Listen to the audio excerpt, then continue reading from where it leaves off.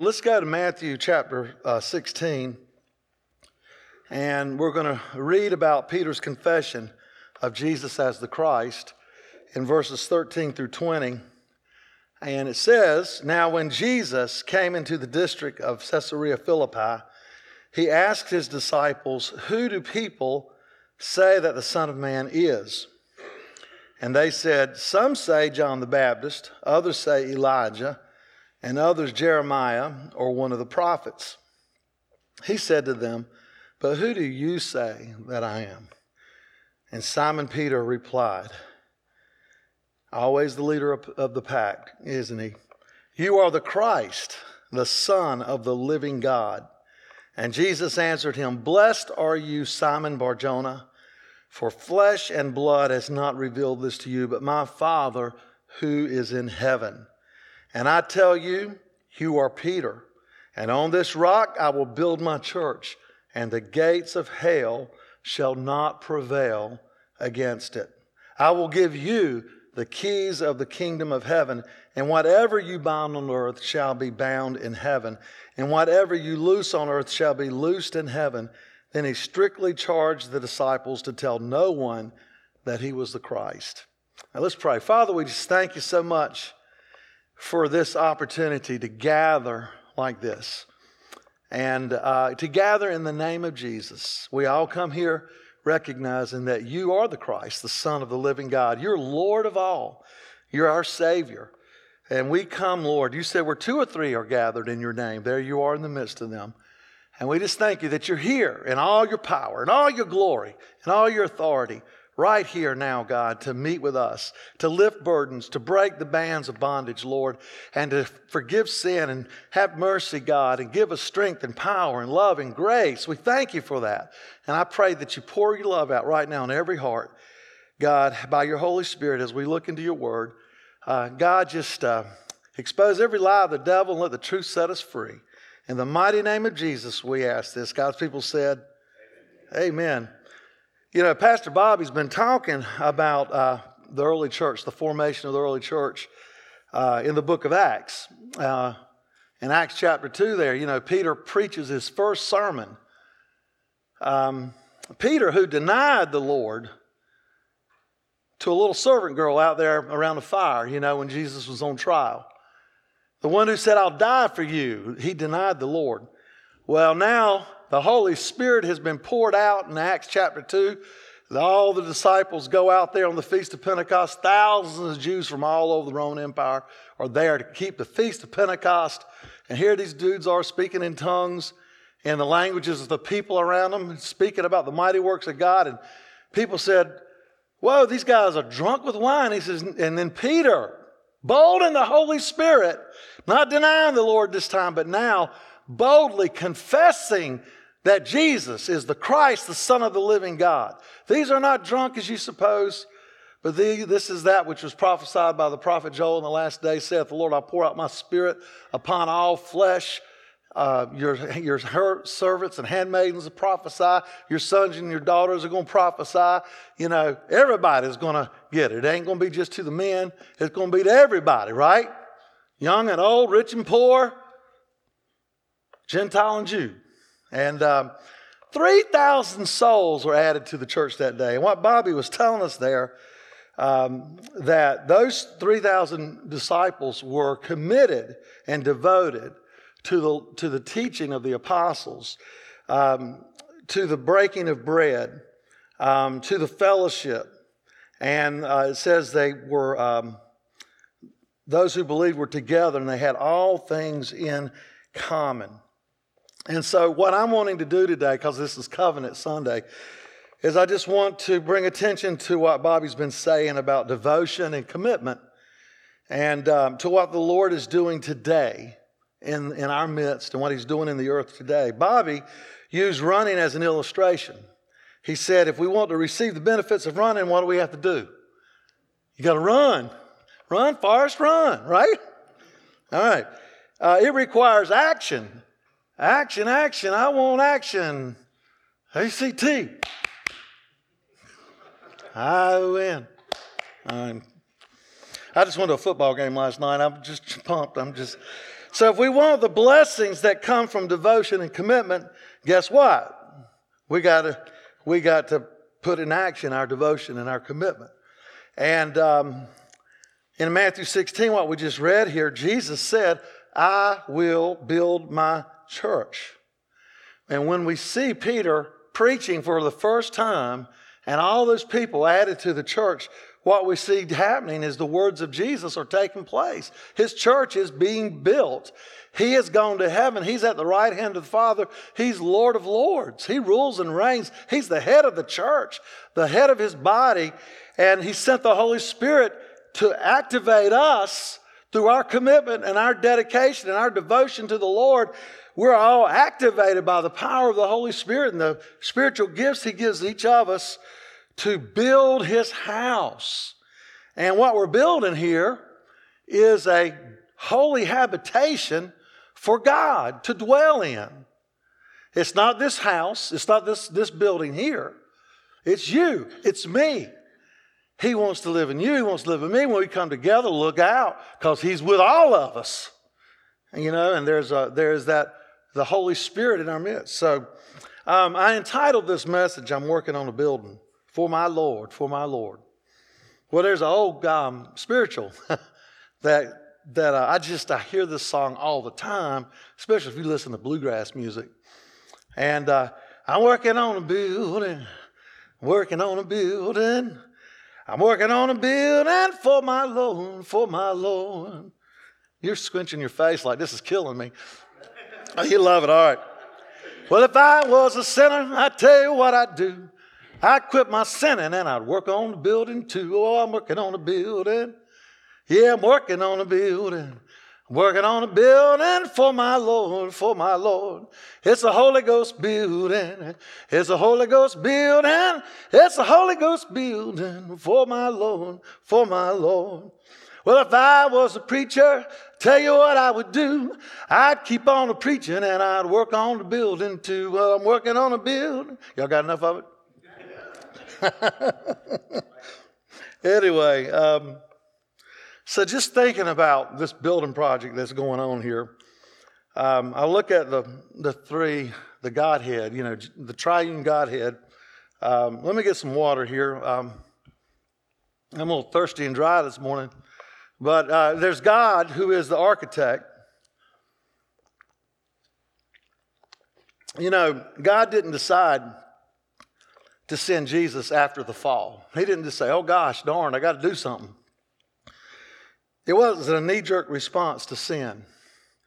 God had a blueprint or a plan of redemption before he created this world, and he placed man in it, before he placed man in it. The Bible tells us Jesus was slain before the foundation of the world. Revelation 13:8. He is the Lamb without spot or blemish. He was foreknown before the foundation of the world, 1 Peter 1:20. He, God the Father, chose us in him, Jesus, before the foundation of the world, Ephesians 1:4. So before God created all this, God had a blueprint. He's the architect. He's the builder. And then there's God the Son, who's the chief cornerstone. We see in John 1, I'm going to throw a whole lot of scripture at you, so just hold on, all right? John 1, in the beginning was the Word, and the Word was with God, and the Word was God. And then it goes on to tell us that everything that we see was created by the Word. Jesus is the creator. Jesus is that Word who became flesh, dwelt among us. And then right there at the end of John chapter 1, John the Baptist sees Jesus, and he says, behold the Lamb of God who comes to take away the sins of the world, right? And so Jesus is that cornerstone of the building. He's the chief cornerstone. And then there's the Holy Spirit, who's the contractor. He's the one who goes out and gets the framers, the roofers, the brick masons, the drywallers, electricians, plumbers, interior decorators, you know what I'm talking about, to build the building. And so who in here, spiritually speaking, you're the electrician? Who in here spiritually, you're the plumber, right? You're the roofer, the framer. See, everybody in this room, in this gathering, has a gift by the Holy Spirit. And the Bible says in 1 Corinthians 12, the Holy Spirit gives these giftings as he wills. So he's the contractor. So we got these three working on a building. And they're using God the Father's blueprint. Now, Matthew 16:13, Jesus asked, by the way, here's something really cool. I woke up at 3 o'clock in the morning, couldn't go back to sleep. And this question came in my head about this word. And where are they in this setting here? Caesarea where? Philippi. You know where that is? That is in the northern part of Israel. And it's near the old ancient city called Dan, which was in Israel. And there's a lot of stories about Dan in the Bible. But did you know that the Greeks, the Caesarea Philippi is a deserted city today. It's just ruins. But when you go there, there's 100-foot rock cliff. It's 100 feet high, 500 feet wide. How about that? And what did Jesus say? Upon this rock. I'm going to tell you a little about that in the Greek. And it'll bring this right back to us. Not only that, in the middle of this cliff was a cave. And it was called, the term they said was a foreboding cave. And the Greeks thought this was the entrance, the gate to Hades. And they built a temple in front of it to the god of Pan, the god of Pan. And they would do pagan sacrifices there. This was a wicked place. And Jesus brings his disciples to Caesarea Philippi to make this declaration. Upon this rock, not this cliff you see, right? You got it? And then he says, and the gates of hell, right here, everybody calls this the gates of hell, will not prevail against the building of the body of Christ, the church, the dwelling place for God in this earth. The gates of hell will not stop it. How about that? I was like, thank you, God, but I couldn't go back to sleep after that. But, you know, when Jesus asked, who do people say that the Son of Man is? Jesus was fishing for an answer. He's fishing for something. And he isn't having an identity crisis. Can somebody please tell me who I am? You know, I do that a lot. You know, thanks for reminding me who I is. He knows who he is. And he wants to find out if anybody else knows who he is. And notice their answers. All the disciples say, well, some say that you're John the Baptist. Some say you're Elijah. Some say you're Jeremiah or one of the prophets. Now, all those were great men. They were godly men. They were divinely called men. But they were just men. You know what? Today, without divine revelation, many people say Jesus was a great moral teacher. He was a prophet of God, but they don't say he's the Son of God. I remember going to Monticello to Thomas Jefferson's house. I loved that. It was really cool. And there was a gift shop there, and there was a Bible that he had put together where he went in and snipped out all the miracles of Jesus. Because he believed that Jesus was not the Son of God. He was just a good moral teacher. So it kept all the teachings of Jesus, but he had clipped out all the miracles and all that stuff. That wasn't real to him. See, he didn't have a divine revelation of who Jesus is. But Peter, when he says, but who do you say that I am? Boy, Peter's always the first one to speak. He's the first one to take action, many times putting his foot in his mouth. But he says, you're the Christ, the Son of the living God. And bingo, he hit the bullseye. He got it right. And Jesus said to him, blessed are you, Simon Bar-Jonah, for flesh and blood has not revealed this to you, but my Father who is in heaven. And just thinking about this, I used to just think that that was all there was to it. He got the revelation. He knew who Jesus was. It was revealed to him by the Father. I never thought about when Jesus said, blessed are you. I didn't know what was going on here. Now I figured this. I think I figured some of it out. When Jesus heard Peter say, you're the Christ, the Son of the living God, that was That was a moment for Peter. I have it written down here somewhere. Let me find it. That was the moment, that was a breakthrough moment for Peter. Because Jesus was saying, okay, he's going to be a leader of the band. He's going to be a leader in this church. And so revelation brings a blessing. It brings salvation and it brings appointment. So God just doesn't tell you something to tickle you and make you have a fuzzy feeling. God tells you things to save your soul, and he tells you things so that you can tell others as a leader. You become responsible for that revelation. And it's another combination I see here is Peter says, you're the Christ, the Messiah, the anointed one is what that means. He said, you're the Messiah, you are the Son of the living God. And then Jesus says, and you're the son of Jonah. Bar-Jonah means son of. So you are Simon Bar-Jonah. You're Simon, the son of Jonah. And I just had to meditate on that one a while. So Simon, son of Jonah, Peter calls Jesus the son of God. Jesus responds by calling Peter son of Jonah, or Simon, son of Jonah. Father speaks of origins, doesn't it? When we think of father, we think of origin. Who's your daddy, right? Where'd you come from? Oh, you're that painter man's son. Oh, he's good stock. Oh, well, we know about him. Well, no, I'm just saying, it speaks of origin. Peter's origin is natural, and Jesus is heavenly and spiritual. You're the son of your father Jonah, and I'm the only begotten Son of God. That's just what I see in there. Also, the origin of this revelation of truth came from Jesus' Father in heaven, not of human origin, not flesh and blood. I'm just reading you my notes. Simon Bar-Jonah, you are of human origin, but your revelation is of heavenly origin, from my Father in heaven. And why is Simon Peter blessed? Because his answer is not a revelation from man, flesh and blood, but from heaven, from my Father who is in heaven. This was a breakthrough moment for Peter. With revelation comes relationship, responsibility, salvation, leadership, promotion. Now, as soon as you get proud, look what happens to Peter at the end of chapter 16.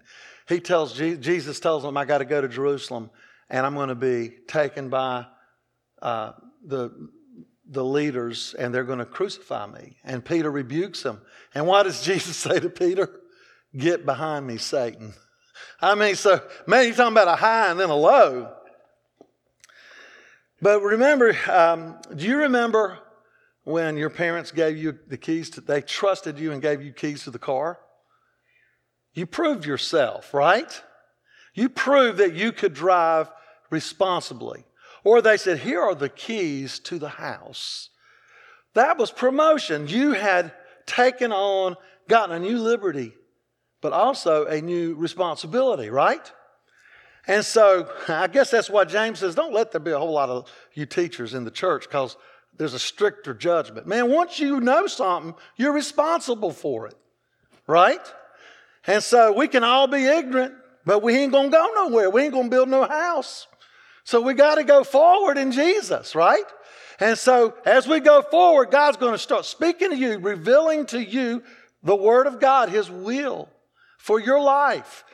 And and He'll start using you to speak, but we are responsible for the revelation that we get. But in it, it's a blessing at the same time. I'm just going to go ahead and say this. Might be jumping but when Peter spoke out there outside that upper room, and he said, these men are not drunk with wine. Look out. See, I did get way ahead of myself. So Jesus tells Peter, you are given the keys of the kingdom of heaven. What you bind on earth will be bound in heaven. What you loose on earth will be loosed in heaven. Well, what is his key? It's that revelation that Jesus is the Christ, the Son of the living God. And on that day when he stood and those men said, these guys must be drunk with wine, speaking all these languages and all that kind of stuff. They're Galileans, and they're just old fishermen. They don't know no languages. And they're like, what's going on here? And he said, he said, this is that which is prophesied by the prophet Joel. But then he said, this Jesus that you crucified, God made him Lord and Christ. And when they heard this, they said, what must we do to be saved? He said, repent. Believe on the Lord. Be baptized for remission of sins. And you'll receive the promise of the Holy Ghost like we did today. And so what was he doing? Using the key. What happened? He opened the door and 3,000 people came into the kingdom of God. Now, there were times the door was shut. Jesus told the Pharisees, the kingdom of God is going to be taken from you and given to another people that will bear the fruit because you have rejected. What did he do? He shut the door because they would not receive the truth, the revelation. What did the apostles do? The Jews wouldn't receive it. They shook the dust off their shoes and said, your blood be on your own head. I'm going to the Gentiles. And the Gentiles received. The door was open to the Gentiles. When Peter went to the house of Cornelius in Acts chapter 10, you're not supposed to be with Gentiles as a Jew. But God said, what I call clean, don't you call unclean. And about that time, there's a knock on the door, and it was Gentiles. Would you come to see our centurion, Cornelius? He was the general of the Italian army. And they go to his house. And he was a lover of the Jewish people. And he prayed. They were praying. They were seeking God. They didn't know who, they didn't know. They wanted answers. And there was Peter. And he told them about Jesus as the Christ, the Son of the living God. He took that key. And the Gentiles, as he was preaching, the Holy Ghost fell. And they spoke with tongues just like they did in Acts chapter 2. And he said, well, who can forbid these men to be baptized? Let's baptize you. And they were baptized. They entered the church. That day, the door was open to the Gentiles. Peter got in trouble. He had to answer to the Jewish elders. I got to get some. He had to answer to the Jewish elders. But God had his way. And the church building grew. And you look in Acts, you just see the building growing and growing and growing. They come up against an obstacle, and God gives wisdom. And it says, and the word of God increased, and more people were added to the church. So, you ever try to build something, and you run into obstacles, and you had to figure it out? And sometimes you just said, I give up. And then 10 years later, what's that? That's something I started, man. I couldn't figure it out, and I just let it go. Well, let's finish that thing, See, the devil, he's going to try to stop the work. But the gates of hell will not prevail against the church. So the revelation is also a rock. It's a foundation for building the church. And that's what he says. I tell you, you are Peter. Now, Jesus, when he met Simon, was in John 1:42. You can read that. Andrew brought Peter to Jesus.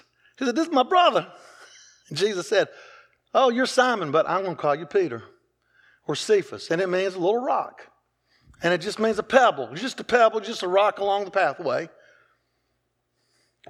But he said, you are Peter, but upon this rock, I'm going to build my church. See, you might be small, but when you're teamed up with Jesus, you're like that rock in Caesarea Philippi. You are a majority. You and God are a majority. And you can move mountains. You can move mountains and do great things for God.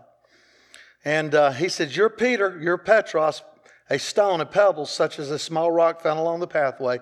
But on this rock, this Petra, it's a cliff. It's a projecting cliff. It's a boulder. On this rock, I will build my church, and the gates of hell will not prevail against it. Ephesians 2:20 says, we're built on the foundation of the apostles and prophets, Christ Jesus himself being the cornerstone. Peter became a piece of the rock. He didn't become the Pope. I mean, I hate to offend you Catholics, but he became a part of the foundation, but he wasn't the chief cornerstone. He wasn't the head of the church, on the earth, the vicar. But he is a piece of the foundation. All the apostles, the prophets. And what's beautiful, I'm going to go ahead and read this, 1 Peter 2:4-10. here's Peter, whose name means a stone, and he's writing his first epistle, and he says, as you come to him, a living stone, 1 Peter 2, 4 through 10 there, he said, but rejected by men, but in the sight of God, chosen and precious, you yourselves like living stones are being built up as a spiritual house to be a holy priesthood. So here's Peter, the old stone that he is. He's not a rolling stone. He didn't like, Mick Jagger. But anyway, okay, I tried. So anyway, he says, you have come to the living stone rejected by men, and you yourselves are like living stones. So we're all living stones, and we're being built up as a spiritual house. We're a part of the building that God is building to be a holy habitation for his Spirit. And we are to offer spiritual sacrifices acceptable to God through Jesus Christ. For it stands in Scripture, behold, I'm laying in Zion a stone, a cornerstone, chosen and precious. Whoever believes in him will not be put to shame. So the honor is for you who believe, but for those who do not believe, the stone that the builders rejected has become the cornerstone and a stone of stumbling and a rock of offense. And he goes on and talks about how they stumble. He says, but you are a chosen race, a royal priesthood, a holy nation, a people for his own possession, that you may proclaim the excellencies of him who called you out of darkness into his marvelous light. Once you were not a people, but now you're the people of God. Once you've not received mercy, but now you have received mercy. Is that you? Is that me? Yeah. If it's not you, it can be you today, because today is the day of salvation. You can come to Christ right now by just confessing him. There's another beautiful scripture, Romans 10, verses 6 through 3. But the righteousness, see, the Jews were about a works-based righteousness, and they rejected the faith-based righteousness by just trusting in Christ. But the righteousness based on faith says, do not say in your heart, who will ascend into heaven? That is to bring Christ down. Or who will ascend into the abyss? That is to bring Christ up from the dead. See, there's no work that we have to do for salvation. It's already been done. God sent his son down. Jesus willingly came down from heaven. God raised his son up from the abyss, from the grave. We don't have to do anything. We just have to receive what God has done for us in his son, Christ Jesus. And when you see that, I might have told you about it, but my Father in heaven showed that to you. And you were born again. You confessed it. He says, but what does it say? The word is near you, in your mouth, in your heart. That is the word of faith that we proclaim. Because if you confess with your mouth that Jesus is Lord and believe in your heart that God raised him from the dead, you will be saved.